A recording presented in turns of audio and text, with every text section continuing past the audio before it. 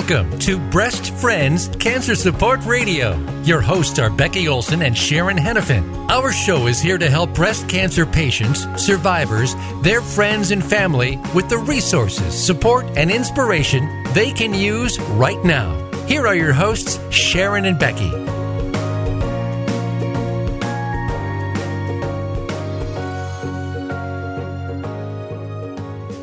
Welcome to Breast Friends Cancer Support Radio. My name is Becky Olson. I'm a 5-time, 23-year survivor of advanced stage breast cancer. I'm also a motivational speaker, speaker mentor, and the published author of The Hat That Saved My Life. And hi, I'm Sharon Hennepin. I'm a 25-year breast cancer survivor, certified life coach, and the author of my book, Thriving Beyond Cancer. Becky and I are also the co-founders of Breast Friends. And today we're going to start our show with a little inspirational moment. And my thinking is I wanted to talk about being a lifetime learner and how important that is as we get a little older. And I know back many, many years ago, I decided I wanted to be a reader. And I wasn't a very fast reader, so I couldn't get through books like I wanted to. And so in my quest to actually read more books, I became an Audible listener and listened to a lot of books on tape. And so luckily my library was very, very well stocked with those kinds of things. And so I could pick out books of any different subject and learn a little bit about a lot of different topics. And so that was one way. I have always been a lifetime learner. I think another way of doing that is just trying something new. If you want to become a painter or a photographer or pick up any other sort of habit or new practice or new hobby, I think there's lots of things out there. And now with YouTube and all of the different, I call it YouTube University, you can learn anything you want, right? So yeah, I think it keeps us young that way. So that's my little moment. I love that. And, there's always something you can learn every day. And that's kind of a good goal, too, is just to set your idea every day to learn one thing new today. And it might be something really, really small, but, learning one thing new every day is a good way to kind of approach that. So today we're going to learn a lot of new things, and because we have a wonderful guest. This is Dr. Robert Nagorny. He's the medical and laboratory director at the Nagorny Cancer Institute. He is triple board certified in internal medicine, medical oncology, and hematology. He is recognized for the introduction of, and I hope I don't butcher this name, and you can correct me if I do, cisplatin and gemcitabine doublets in the treatment of advanced ovarian and breast cancers. And that's pretty cool. I mean, he was the one recognized for introducing that idea. So, and we're going to learn what that means here shortly, so I'll probably even be more impressed then. He is a clinical professor at the University of California, Irvine School of Medicine. He's authored more than 100 manuscripts, book chapters, and abstracts. He is the author of the book Outliving Cancer, and I hope we have time at the end to talk about that, because I love that sounds title. Good. I know, It's great. And so with that, welcome, Dr. Nagorny. We're so happy to have you on our show today. Well, Becky, thank you very much for having me, and nice to meet you, Becky. Rather, Sharon. Sharon. Yes, absolutely. Well, before we get into the nitty-gritty of what we're going to talk about today, why don't you let our audience get to know you just a little bit from a personal position, maybe talk a little bit about your family, your hobbies, if you have time for any, because you're a very busy man, and all of that, and then lead us up to what you're doing now. Sure. I'm a native of Connecticut. I studied chemistry as an undergraduate, went on to do my medical studies. That brought me to a couple of different fellowships, one of which brought me back to California when I was at the Scripps Institute. From there, I joined the faculty at UC Irvine and settled in California. I met my wife, here in California, although we had both arrived from Canada. Oh, really? I was born in the States, but she was born in Saskatchewan. And we have, and my wife actually is in the field. She's in cancer research and did a lot of clinical protocol work as a nurse in the research department here. And then we had our two boys. One is just finished at Davis, and a second is an undergraduate at Chapman University, which is here in Southern California. Both are interested in becoming physicians. I don't know if I had an influence on that. Probably a little bit anyway. From my areas of interest, as a hobby, I'm a rower, and so we have the luxury of living near the Pacific Ocean, and there are inlets very near our home.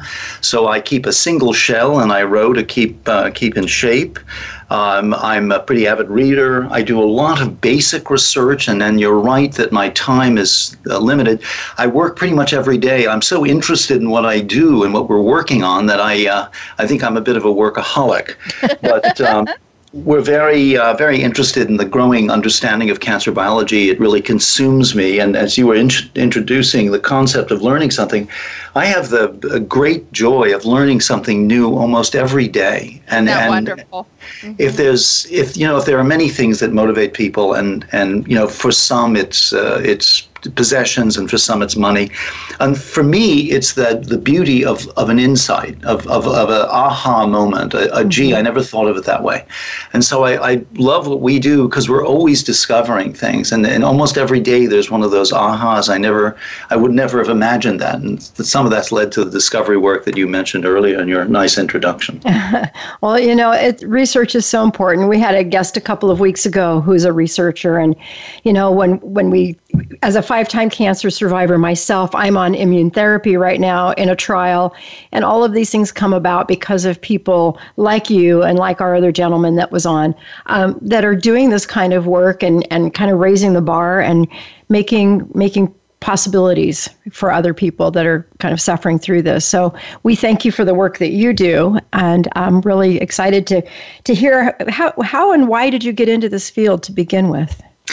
Well, in my first fellowship at Georgetown University, I had gone from internal medicine training and residency into the study and treatment of cancer. And rather quickly, I realized that my patients weren't doing quite as well as I hoped. I had come from a discipline where we could fix heart attacks and bleeding disorders, but cancer seemed to be a very vexing and seemingly almost insurmountable problem. And the treatment seemed toxic, not often enough effective. Mm-hmm. And I was grasping for a way to better do this. And I had met a recently trained investigator out of the National Cancer Institute. And we had both read some papers on the study of human tumor biology in the test tube environment, in the tissue culture environment. The first studies of this type that were published in the 70s and 80s grew cells, that is, propagated cells in the tissue culture. So the idea was that cancer is a disease of cell growth, that if you want to stop cancer, you have to stop it from growing. So all of the test tube models were growing cells that were inhibited. And it didn't seem to be working very well. And meeting up with this new investigator, he said, well, what if we just killed cells outright? What if we used laboratory models that would cause the cells to die?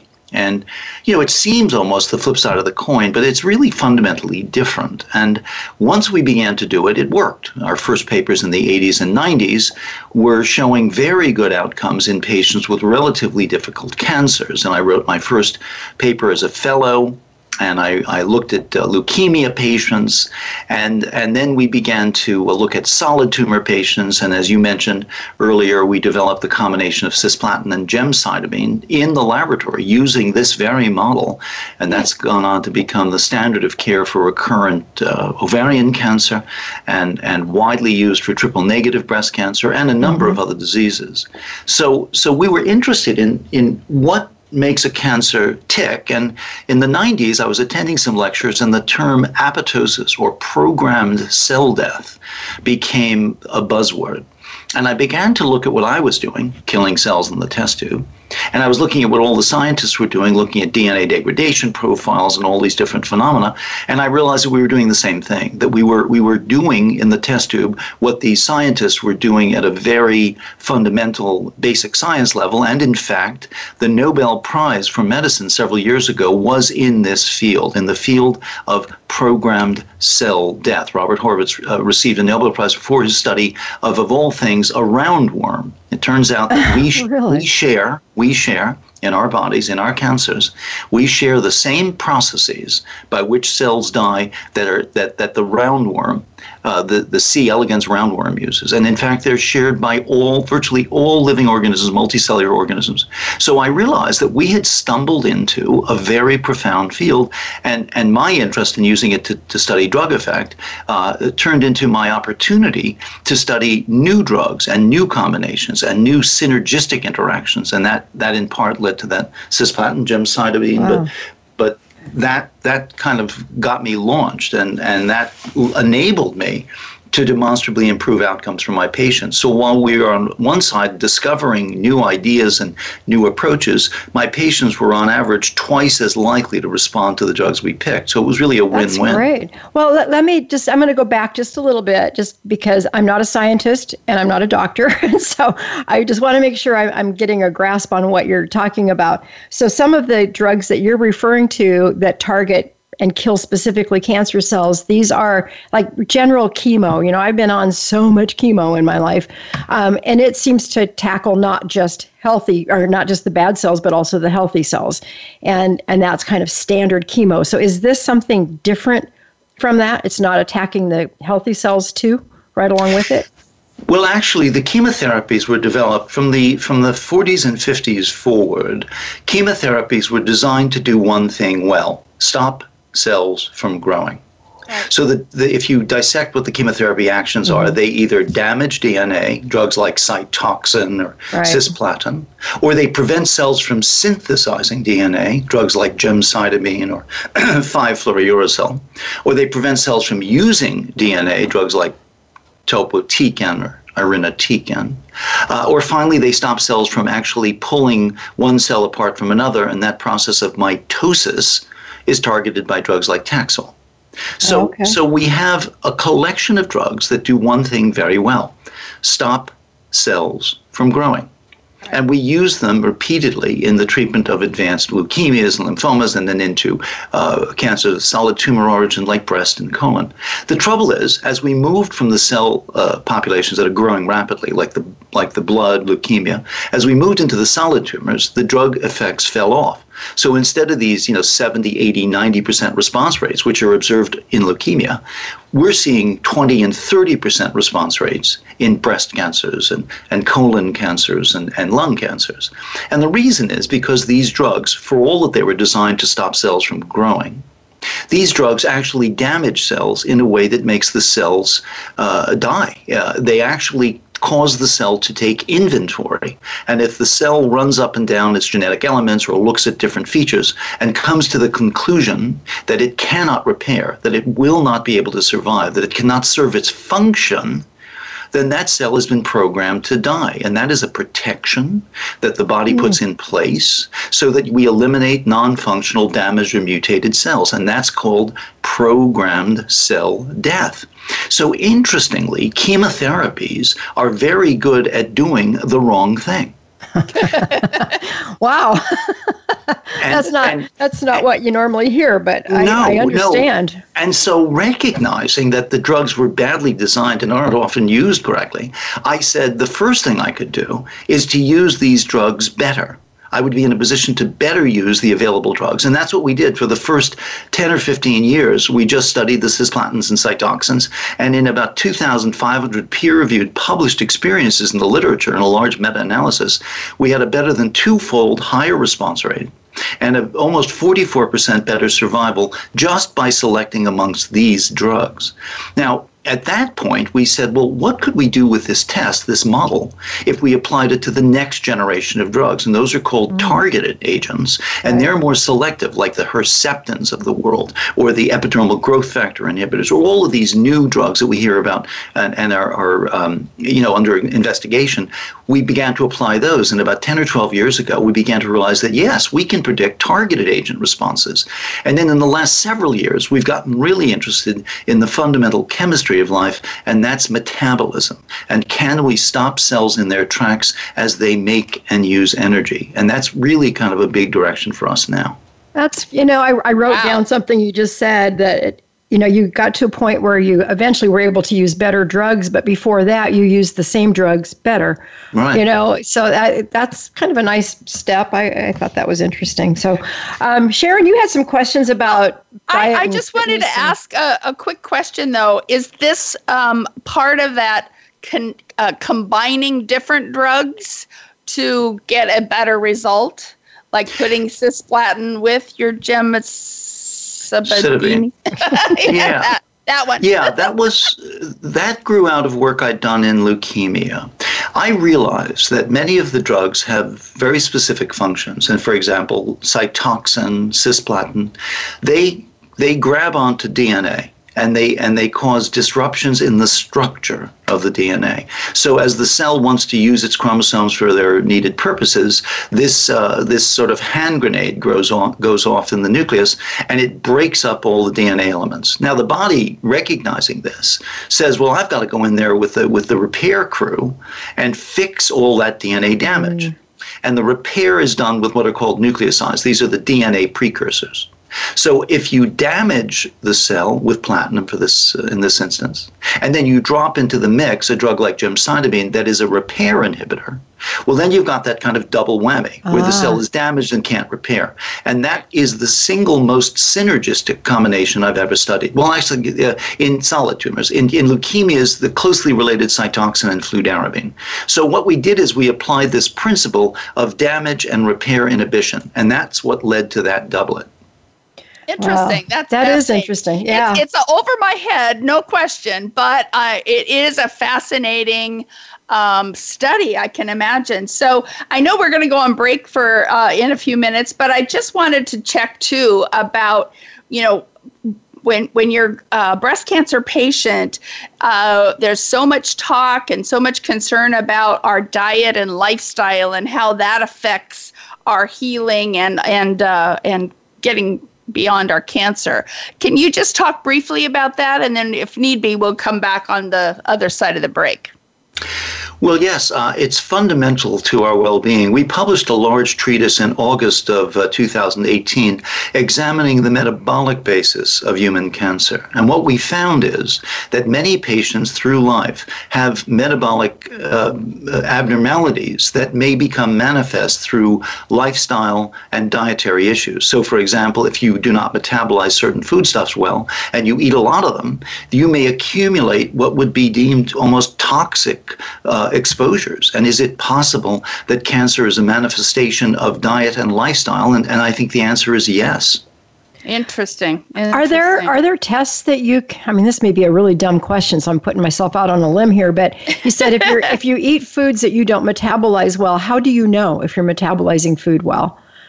Well, we've been using something called mass spectrometry, and that is a very sophisticated technology that allows you to measure the actual concentrations of metabolites in the bloodstream. And yes, the paper that I mentioned in August of 18 was a metabolic study looking at the metabolites in the bloodstream of cancer patients and comparing them to normal controls.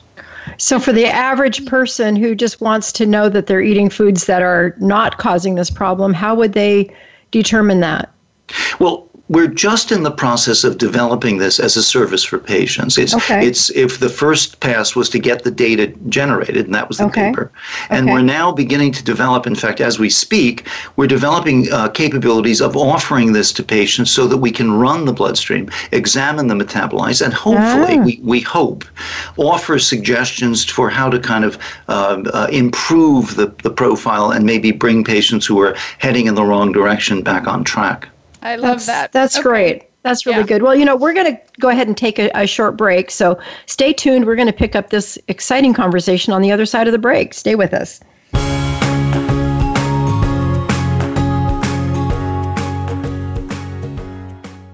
Become our friend on Facebook. Post your thoughts about our shows and network on our timeline. Visit Facebook.com/Voice America. Thank you for listening today. Breast Friends needs your support. We rely on donations to keep our doors open and to keep this radio program alive.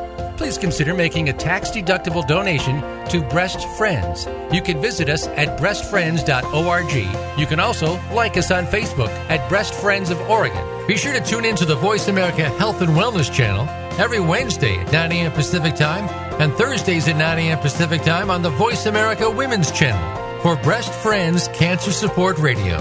Visit breastfriends.org and contribute today.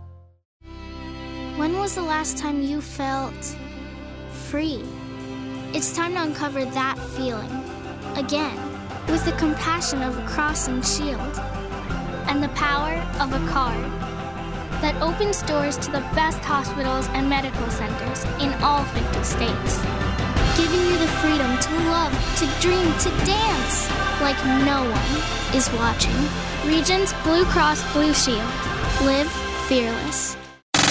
Have you friended us on Facebook yet? Why not? Just go to facebook.com/Voice America or search for the keywords Voice America. Once you are part of our Facebook network, you'll receive daily messages about what's happening with our shows, this week's featured guests, and new happenings at the Voice America Talk Radio Network. And you can add your voice to the always active discussions on our timeline. Just go to facebook.com/Voice America or search for Voice America.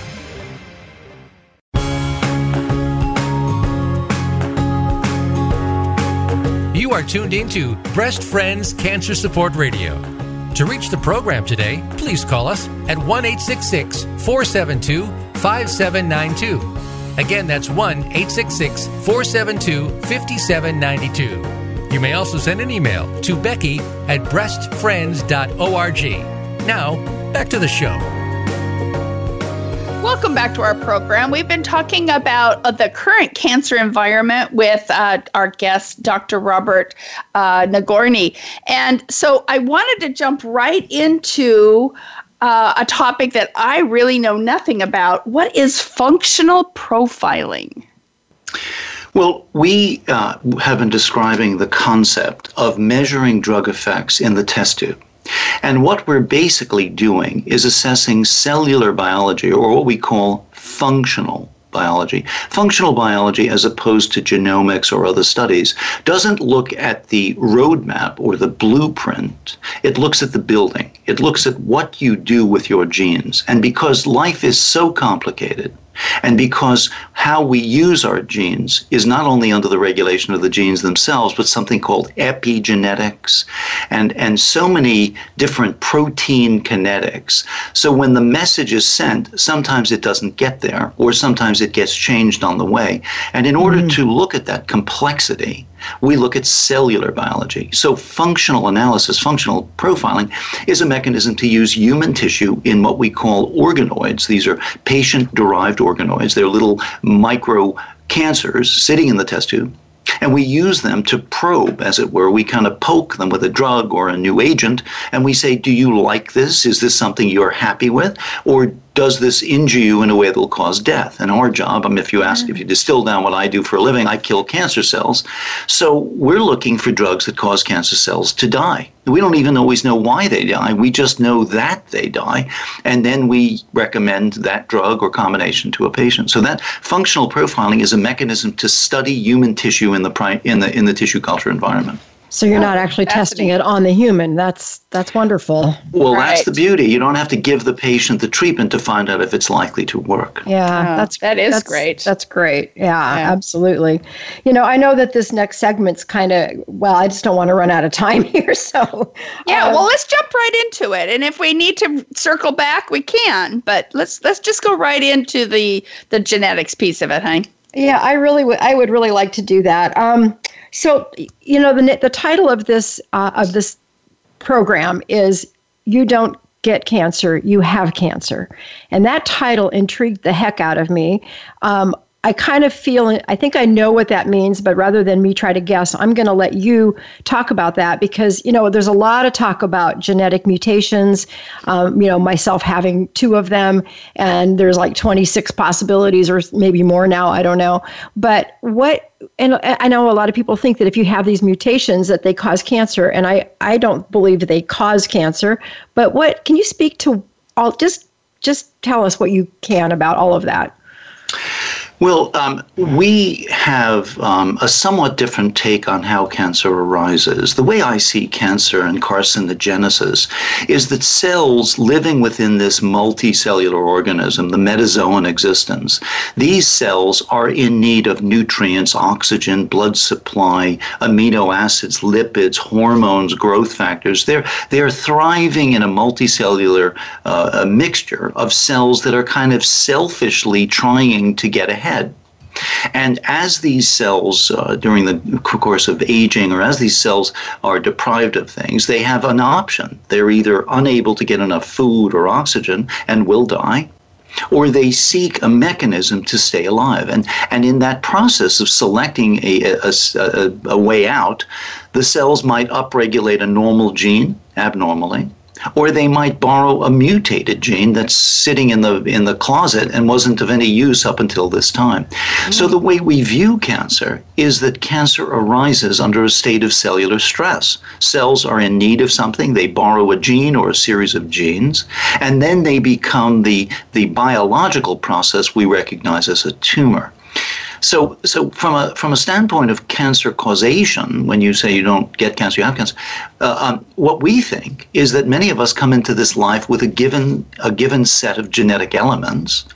And how our life plays out, what our hormonal milieu, if you have children before 30, if you breastfeed for a woman, if you are exposed to cigarette smoke that creates a toxic, stressful environment in the lung epithelium, if you work in a metal factory and your bladder is exposed to nickel or cadmium, or whatever stressor, whatever state of deprivation leads the cell to need to stay alive against a state of deprivation, that process leads to the upregulation of genes. Now, the reason we haven't unraveled this in the cancer genome is because many of the cancers use normal genes. I mean, you stipulated that there are genes that are causing breast cancer, and we know that.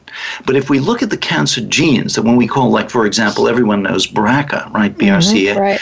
Well, what's BRCA? BRCA is a genomic fidelity gene. BRCA is a gene that keeps your genes clean. So when during the course of your life your genes get damaged or free radical oxidative stress or some disruption, or you're exposed to something, the genes get broken, and BRCA1 and BRCA2 and CHEK2 and ATM and PALB2 and all of these DNA fidelity genes step up to the plate and say, okay, we've got some damage there and we're going to fix it up. Well, if in the course of your life, as you go from your teens to your 20s, your 30s, your 40s, if in the course of your life you're not doing that very well, if you're not repairing very well, well, then your genome is full of broken elements. It's full of mutations and duplications and all kinds of funny things. And if when you're 38 or 49, your epithelial cell, the cell in your breast, says, hey, I'd like some more blank, food, estrogen, something, it reaches into a very rich trove of mutations and says, well, I'll just pull up one of these and use that for my purposes. So what BRCA does is allow your cells that are always grasping for something, lots more things to grasp for.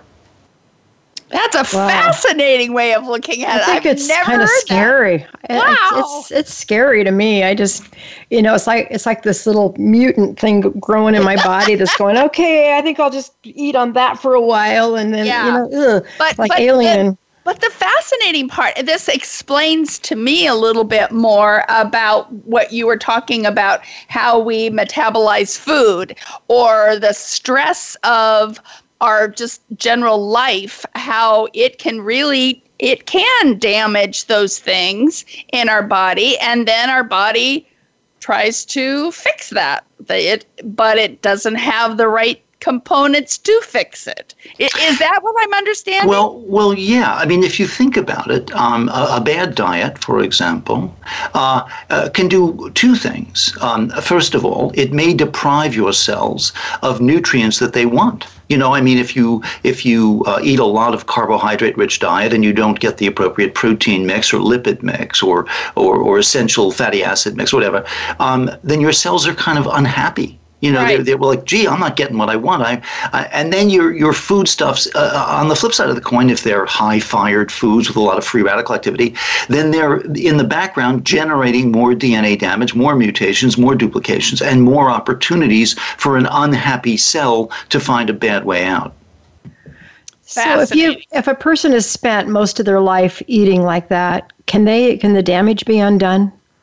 Well, what we're interested in doing now is assessing whether we're born with a collection of predispositions. When you say you don't get cancer, you have cancer. Well, what we found in our studies, in our metabolic studies, is that people enter this world with a collection of maybe not entirely normal functioning enzymatic capacities. They may be deficient in the way they metabolize long chain fatty acids, for example, or they may have a predisposition to use more glutamine, or they may have a slight abnormality in something called the ornithine transcarbamylase or urea cycle. There may be some minor issue that is okay when you're in your 20s and 30s because you're still running okay. But when you get into your 40s and 50s, that little knee injury or that stress fracture from your teenage years suddenly becomes a problem.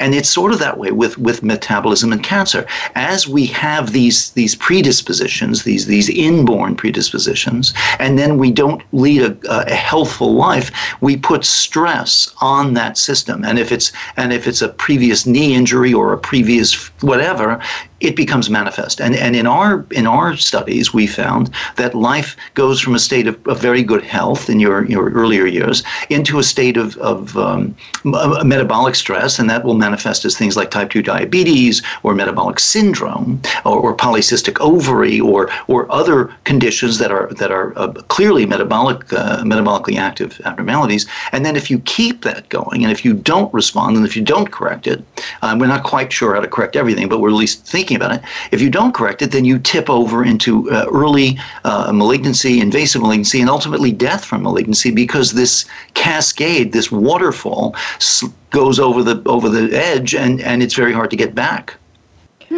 Wow, that's really, I have to say that's very inspiring. I have not been one who has paid enough attention to my diet.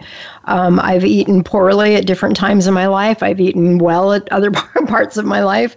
And that's part of my question, is it repairable? But I also know exercise plays a role in all of this, and I'm not sure exactly how exercise benefits this different from how food benefits this. I know it all works together, but is there, you explained the food process and what we do. Can you explain anything extra about exercise? What is it doing to help prevent cancer growth? Oh, yes. Exercise is fundamental to our health.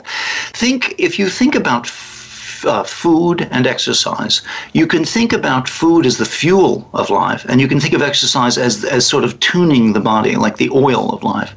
Okay. And so exercise is fundamental for the fuel to be used well. So when you exercise, you kind of clean up your spark plugs and you reset your carburetor, but the food still has to run through all that. So what exercise does is to place upon each cell a demand for smooth operation. What it says is, I'm using up calories. I'm out there running or swimming or rowing, and I'm using up calories, and you guys better fall in line and generate energy efficiently. And so your body says, oh, okay, so you want us to make sure we're using our lipids in a good beta oxidation way, and you want to make sure that we're using our glucoses, and you want to make sure we're not making glucose when we need glucose. It's a process called gluconeogenesis. So your body tunes when you exercise. And exercise is very biochemically traceable to an enzyme called AMP kinase, and that is fundamental to mitochondrial communication with the cell. So exercise is a therapy, really. I'm as you're talking about this, I'm a kind of a visual learner, and I'm picturing a car. And, you put fuel in your car so it'll go, but then you have to take it in for an oil change and clean things out and make sure that it's ready to use that fuel efficiently next time you go to the gas station. So I'm kind of seeing exercise as that maintenance role, on your car.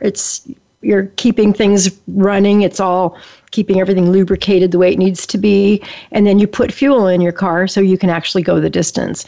Right, so, and you want clean oil and you want good gas. Yeah, exactly. So it's both parts of the equation. That makes It makes really a lot of sense. So thank really you for does. explaining it to us on such a from a biological, is that the word I'm looking for, standpoint? Or biochemical?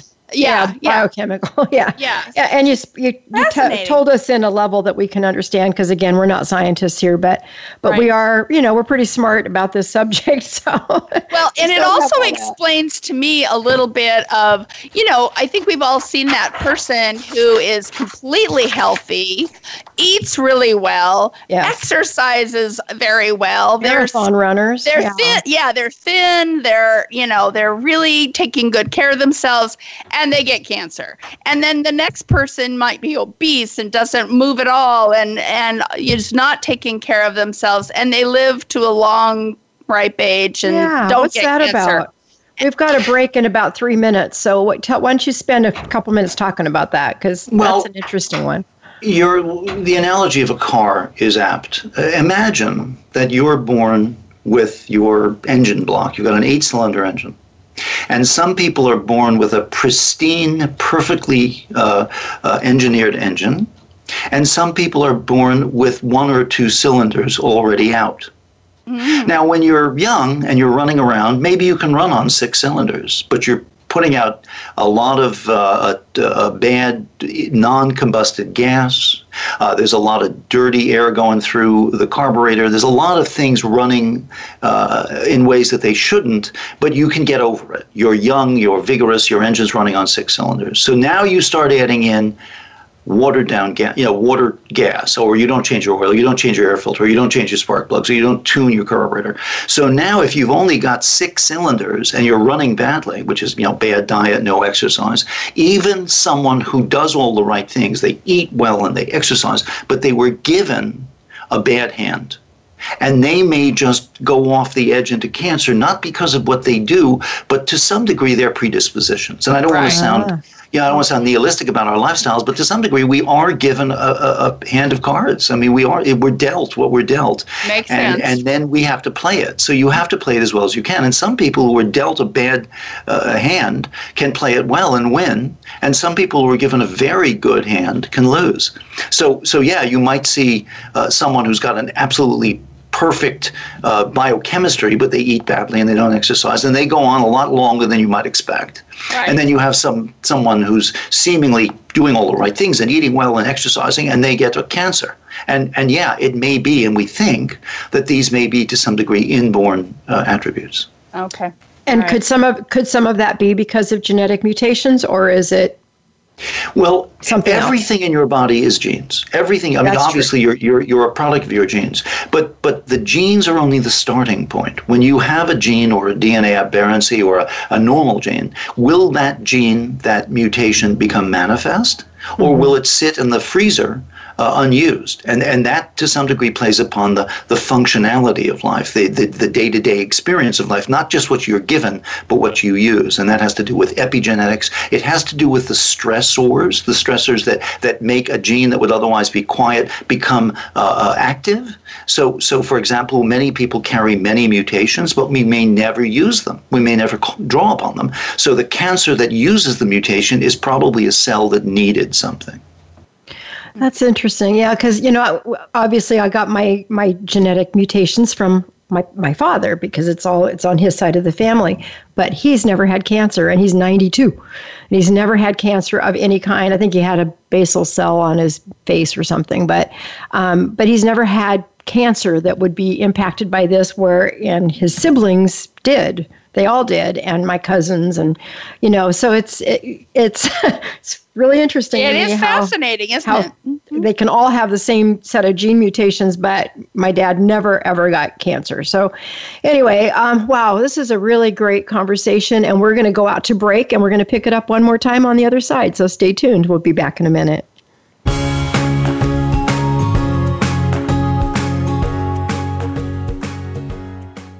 Become our friend on Facebook. Post your thoughts about our shows and network on our timeline. Visit facebook.com/Voice America. Thank you for listening today. Breast Friends needs your support. We rely on donations to keep our doors open and to keep this radio program alive. please consider making a tax-deductible donation to Breast Friends. You can visit us at breastfriends.org. You can also like us on Facebook at Breast Friends of Oregon. Be sure to tune in to the Voice America Health and Wellness channel every Wednesday at 9 a.m. Pacific Time and Thursdays at 9 a.m. Pacific Time on the Voice America Women's channel for Breast Friends Cancer Support Radio. Visit breastfriends.org and contribute today. When was the last time you felt free?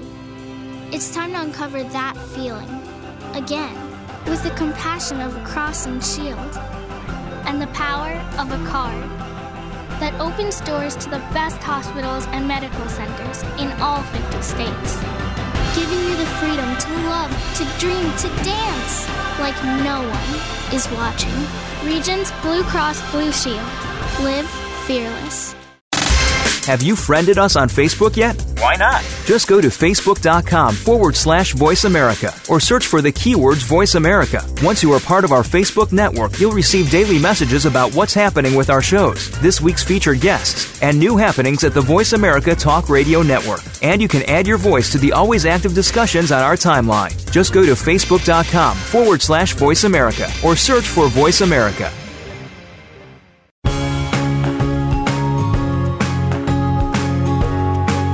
You are tuned into Breast Friends Cancer Support Radio. To reach the program today, please call us at 1-866-472-5792. Again, that's 1-866-472-5792. You may also send an email to becky@breastfriends.org. Now, back to the show. We've been talking about functional profiling with our guest, Dr. Robert Nagorny. And I'm so excited that you've been with us today. And I just want to talk a little bit more, your research about identifying breast cancer patients with a greater than 95% accuracy. How is that possible, and what ramifications does that hold? Well, just to clarify, we have different areas of work that we do. The functional profiling, is the study of cell biology and the use of that platform to predict responses and select drugs for patients. And that's a very useful, practical technology that can help patients right now. Okay. The other area of work that led from that, recognizing that cell life and death processes were largely metabolic and biochemical, has brought us into the next platform, which is this field of metabolomics. Metabolomics takes the next generation of cell biology into very measurable metrics, and these are metabolites. Those are the byproducts of cellular metabolism. So using that approach, using that concept, we've now begun to develop blood tests that profile patients and tell you, are your cells making and using energy differently?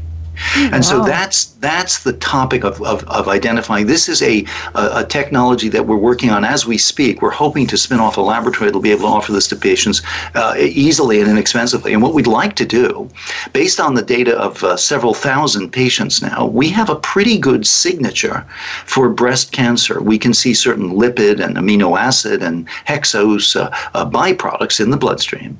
And we can now break down people who have more of a cancer pattern and people who have more of a normal pattern. And we've done this and reported this in August of this past year.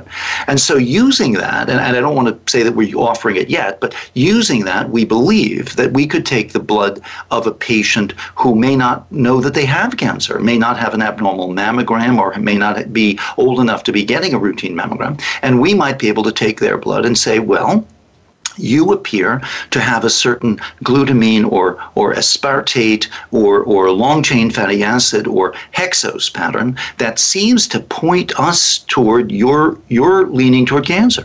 And we might say to that individual, your biological profile would suggest that you should be more vigilant and get more frequent ultrasounds and mammograms and be staying on top of your diagnostic workup, because this early harbinger seems to work. Now, in the study we did in about 1,200 patients, the degree of accuracy was stunning. It was about 95%. That is, in a controlled condition, when I took a normal person who we knew was normal, mostly young women, and we took patients who we knew had cancer, we could show the distinction. Now, I cannot say with certainty that that exact degree of accuracy will hold up, but we believe it could. We believe that even if we didn't know who you are, if you fall in the one group or the other, it is highly likely that you'll be moving toward that cancer process. So that's kind of the next generation of tests we're doing. So I have a question on that. I'm sorry, Sherry. Let me just ask, because I don't hold thoughts very well for very long.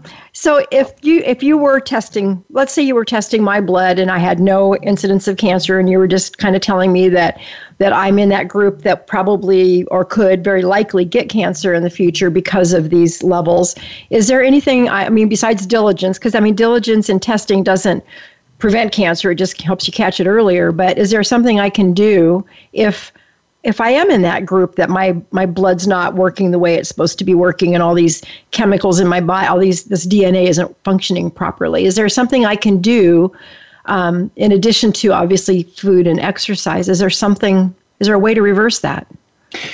Excellent question. And the reason I think it's so critical is because in every discussion I've had regarding this, including with our intellectual property lawyers, they say, well, if you can tell me I'm going to get cancer and you can't help me, I don't want to know. Yeah. So that's a little bit like people asked if they want to know the day they're going to die. And many people say, no, I don't want to know. Yeah. But exactly. If you could not take that plane flight or not take that highway drive and not die, you'd want to know about it. Sure. So we think that the really exciting thing, and I kind of go off the reservation here because this is really early and I don't know this. We believe that we might be able to say, yes, you're now moving in the wrong direction. You have a lipid profile or a hexose, that's a sugar profile, that would suggest to us that you're heading in this direction. Now, the question, and this is what we're going to be doing over the next year, we're going to be running serial tests on patients, and we're going to look, or subjects really, and we're going to look to see if when we intervene with a nutritional or lifestyle change, can we tweak them back toward normal? And I'm going to be honest, I don't know yet, but that's the idea. Nobody wants to find out bad news if there's nothing to do with it. So exactly. That's the whole idea here is to intervene and do something that will bend you back to normal. Yeah, it's kind of like being told your pipes are about to break under your house, but there's nothing we can do to fix it or stop it. Yeah. So one quick question. I just want to assimilate if I understand you correctly. It sounds like we're moving toward a blood test to diagnose cancer. Is that the direction we're going? We believe that this test that we published in August and our currently just completed study here at UC Irvine, we believe in breast and in ovarian cancer, which we've just done, that we may be moving toward a very, very early detection methodology. Yeah, I think so. Woohoo! That's exciting. That is, yeah. That is amazing. But to your point, if you can see that you have those predispositions, if you will, and all of a sudden you stopped eating sugar, and perhaps that might be enough, or adding exercise or doing something, that we can actually change and actually see the changes in your blood. That's exciting too. Right. You could arguably do this on a serial basis. So you could do one on January and then intervene and then do another one in June and say, well, you're still high or low on this.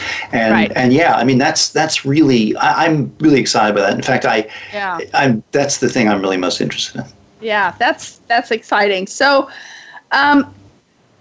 there's a question here that is kind of cute to me. So what do you love about garlic, wine, and chocolate to help? Lots of things. Lots and lots. Yeah. Well, I wrote a treatise some years ago on garlic, and then I gave a series of, we actually also published this treatise on resveratrol, which is in wine, and I became interested in chocolate, and we wrote an entire issue of our Journal of Medicinal Food on chocolate. Anyway, the point is that these foodstuffs are not things that we like just because they taste good. They taste good because they're good for us. Oh. Our bodies have evolved around our food supply. And the things that we eat today, the spices, the herbs, the types of foods we eat, satisfy deep needs. So garlic is a an attractive food because it contains thiosulfonates and diallyl sulfides and all of these substances that are so good in free radical scavenging and in promoting certain detoxifying enzymes. And similarly, wine and chocolate contain phenolics and anthocyanins and proanthocyanins and stilbenes and substances that our body wants and needs to stay healthy. So red in fact, wine, white wine, does it matter? Well, resveratrol is, interestingly, I mean, the highest concentration, it seems, is in Pinot Noir. But it's not high, though. So yeah, I mean, the foodstuffs that we eat and the things we crave probably, strangely, reflect very primordial needs that manifest as tastes and preferences. And red wine appears to be a little better than white wine in that regard, but strangely, actually, chocolate is a big winner. Chocolate is actually more antioxidant than green tea. So it's really strange that with the appropriate kind of low sugar dark chocolates, those are really quite good for you. That's great. Good to know. Yeah. Don't have to avoid that candy aisle. Just got to pick the right one. That's good. Exactly. Well, I don't want to run out of time. I know I keep saying that, but we are getting down to the wire here pretty soon. So I do have a couple quick questions I wanted to ask you. One is, what does the future of cancer medicine look like? And I know the testing. We've talked about the future of testing. What do you think about just medicines in general? And can you speak specifically to immune therapy? Well, clearly, immune therapy is a brilliant breakthrough. James Allison, who received the Nobel Prize this year, was one of the first pioneers to learn about it. What we realize is that the immune system is an on-off switch, and there's a lot of off switches that we need to back off. We need to get the cells to recognize tumors and go after them. Triple negative has probably been the best breast cancer target, but we think in the future we'll get better and better at immune therapy, and it's just fantastic therapy. I have many patients living years on relatively non-toxic interventions. From a standpoint of cancer medicine and where we're going, I think, obviously I'm biased, but I think that we will have to return to the biochemistry of life. I think we spent way too much time in informatics. We thought that we could peer into the secrets of the cancer gene and learn about cancer, and I think we've overemphasized informatics, and we have not emphasized enough of biochemistry and physiology. So if there's a direction we'll take, I think it will be more along the lines of what we do, phenotypic. It'll be more along the lines of metabolism and biochemistry, the very essence of life, not just its information, not just its blueprint, but the actual building of life, the substance of life, what I call functional profiling and what we use in drug selection. That's awesome. Well, we've got a couple minutes left to give to you. I want to know about your book. So let's talk about your book, Outliving Cancer. Well, the title came from my work. After all, I said that cancer, it doesn't grow too much, it dies too little. And so if cancer dies too little, then you've got to live longer than it. And what we've done in the book is to take patients with unique and unusual experiences where we were able to study them, identify those drugs and combinations that cause their cancer cells to die, and in so doing, allow them to outlive their own cancers. And the book is really for a general public. It's a little scientific. I do get into some details, but for the most part, it's kind of fairly easy reading. It's kind of funny, and it does have chapters like on garlic wine and chocolate and things that might be interesting to the lay public. It also describes how to use our technology. What is it that we do? How does it work? And what will happen if you go to a doctor and say you want it? They might say, oh, no, it doesn't work, or we tried it. There's a lot of things. I actually have a chapter in there called What to Expect When You're Expecting a Meeting with Your Oncologist. So we try to anticipate these things. I think it's a good treatise on what we do and how it works. So how can people get a copy of that? Well, it's on Amazon. It's been carried in many of the major bookstores. I think Amazon's the easiest way. It's called Outliving Cancer. I'm the author, and it's been quite a popular book. Actually, a lot of people come into my office to see me with it. So they've already read about it. So all of this research that you've talked about today, is there a link that people, if they want to learn more about some of the things that you're talking about, or look up some of the words that you mentioned that maybe they don't know what it means, is there a good link they can go to as a resource? Well, we have a website. The Nagorny Cancer Institute has a website, and you can easily go on there. We have a list of published papers on our work. We have a blog which updates people on new cases and new ideas, and we have a lot of writing on foods and all kinds of things. And what's the website? address, It's URL? the Nagorny Cancer Institute is the handle. Okay. .edu or .com? .com. Okay, great. All right. Well, hopefully we'll have a lot of people that will go and look at that. And certainly the book title, I love the book title. I want to thank you so much for giving us your time today. I know you're a very busy man, as we've already discussed. And for you to take an hour out of your day to meet with us and do this interview is really wonderful. So thank you so much for doing that. Thank you very much for having me. We're happy to do it. Certainly. So for our listeners out there, we have a worldwide audience. They're global. We've got listeners in Ireland, a whole bunch of them, and all over the globe. And we're really excited to have people, get on and listen to our show.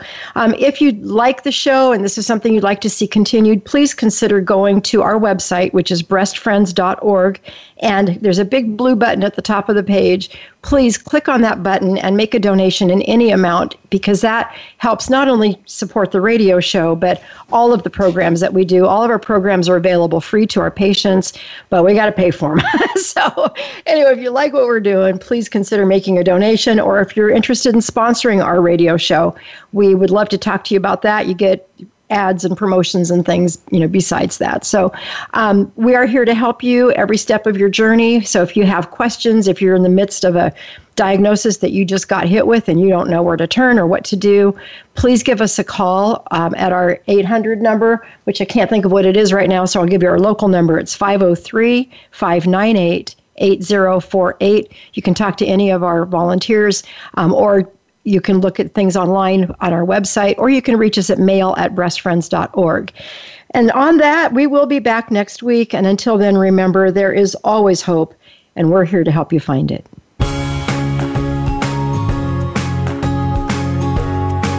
Thank you for listening to Breast Friends Cancer Support Radio.